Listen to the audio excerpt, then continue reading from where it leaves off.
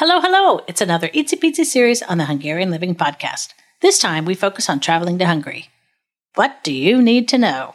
Well, even if you've visited Hungary before, we are talking about important things like passports, traveler's insurance, credit cards, and local currency, flights, and all the ways it might be helpful to prepare for travel. So stick around. Hi, welcome to the Hungarian Living Podcast. I'm your host, Elizabeth Sabo-Voss. We're on a mission to help you maintain a meaningful connection to Hungarian heritage in a variety of ways. We talk about food, travel, history, music, language, genealogy, and share stories from our guests. We're glad you're here. Join us each episode as we discover, celebrate, and share a variety of things about Hungarian heritage. If you grew up surrounded by Hungarian culture, then you know how special that is. And if you didn't, this is a great place to learn and grow. So whether you know a little or a lot about being Hungarian, this is the place to be. See ya! This is part 3 of the Itsy Bitsy series of traveling to Hungary. And if you are planning to take one of our trips to Hungary or Transylvania, or you're doing your own thing, we will be covering some important things to consider as you plan your trip. This time, we're talking about documenting your journey. I have mixed feelings about having cell phones on a trip.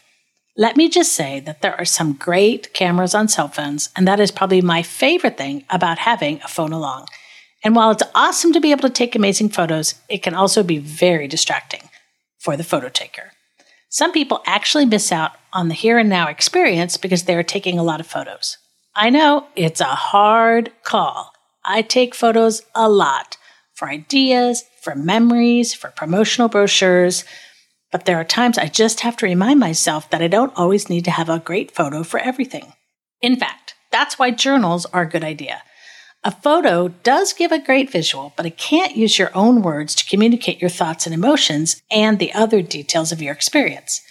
Do yourself a favor, experience where you are without always needing all the photos, and consider keeping a daily journal of your trip.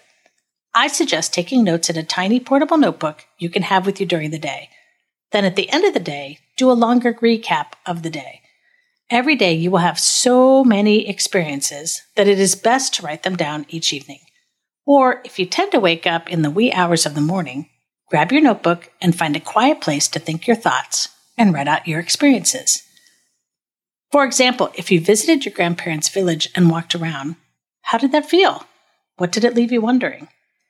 If you walked into a butcher shop and you inhaled the amazing aroma of all the smoky meats, did it remind you of something from your younger years? If you're traveling with an elderly parent, what was it like to watch them reconnect with a family member? Did they start telling you stories you hadn't heard before? How might you share those stories with others?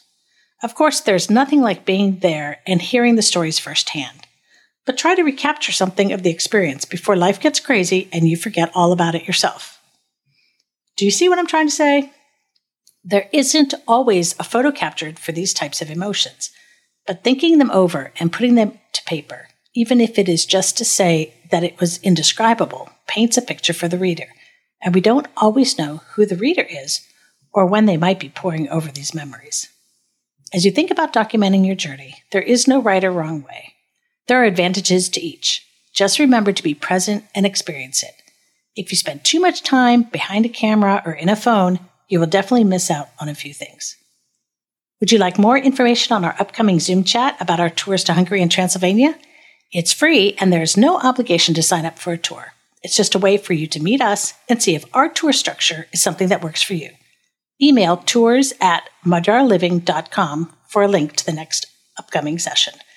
That's tours, TOURS, at magyarliving.com. Thanks for listening. If you enjoyed this podcast, stay tuned for part 4 of the Itsy Bitsy edition of the Hungarian Living Podcast, all about traveling to Hungary. We also have Itsy Bitsy podcasts on getting started with genealogy and getting started with Hungarian. Be sure to check them out wherever you listen to podcasts. Are you interested in traveling to Hungary or Transylvania? This episode is sponsored by Magyar Living Tours. Interested in visiting Hungary or Transylvania but don't want to deal with all of the details?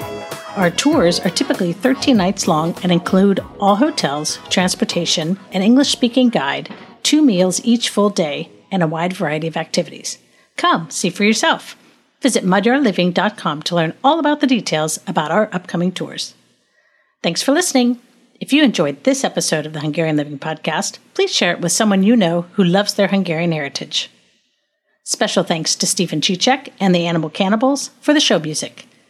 Check out our show notes for links to resources mentioned in this episode. If you have a question or comment, we'd love to hear from you at podcast@hungarianliving.com.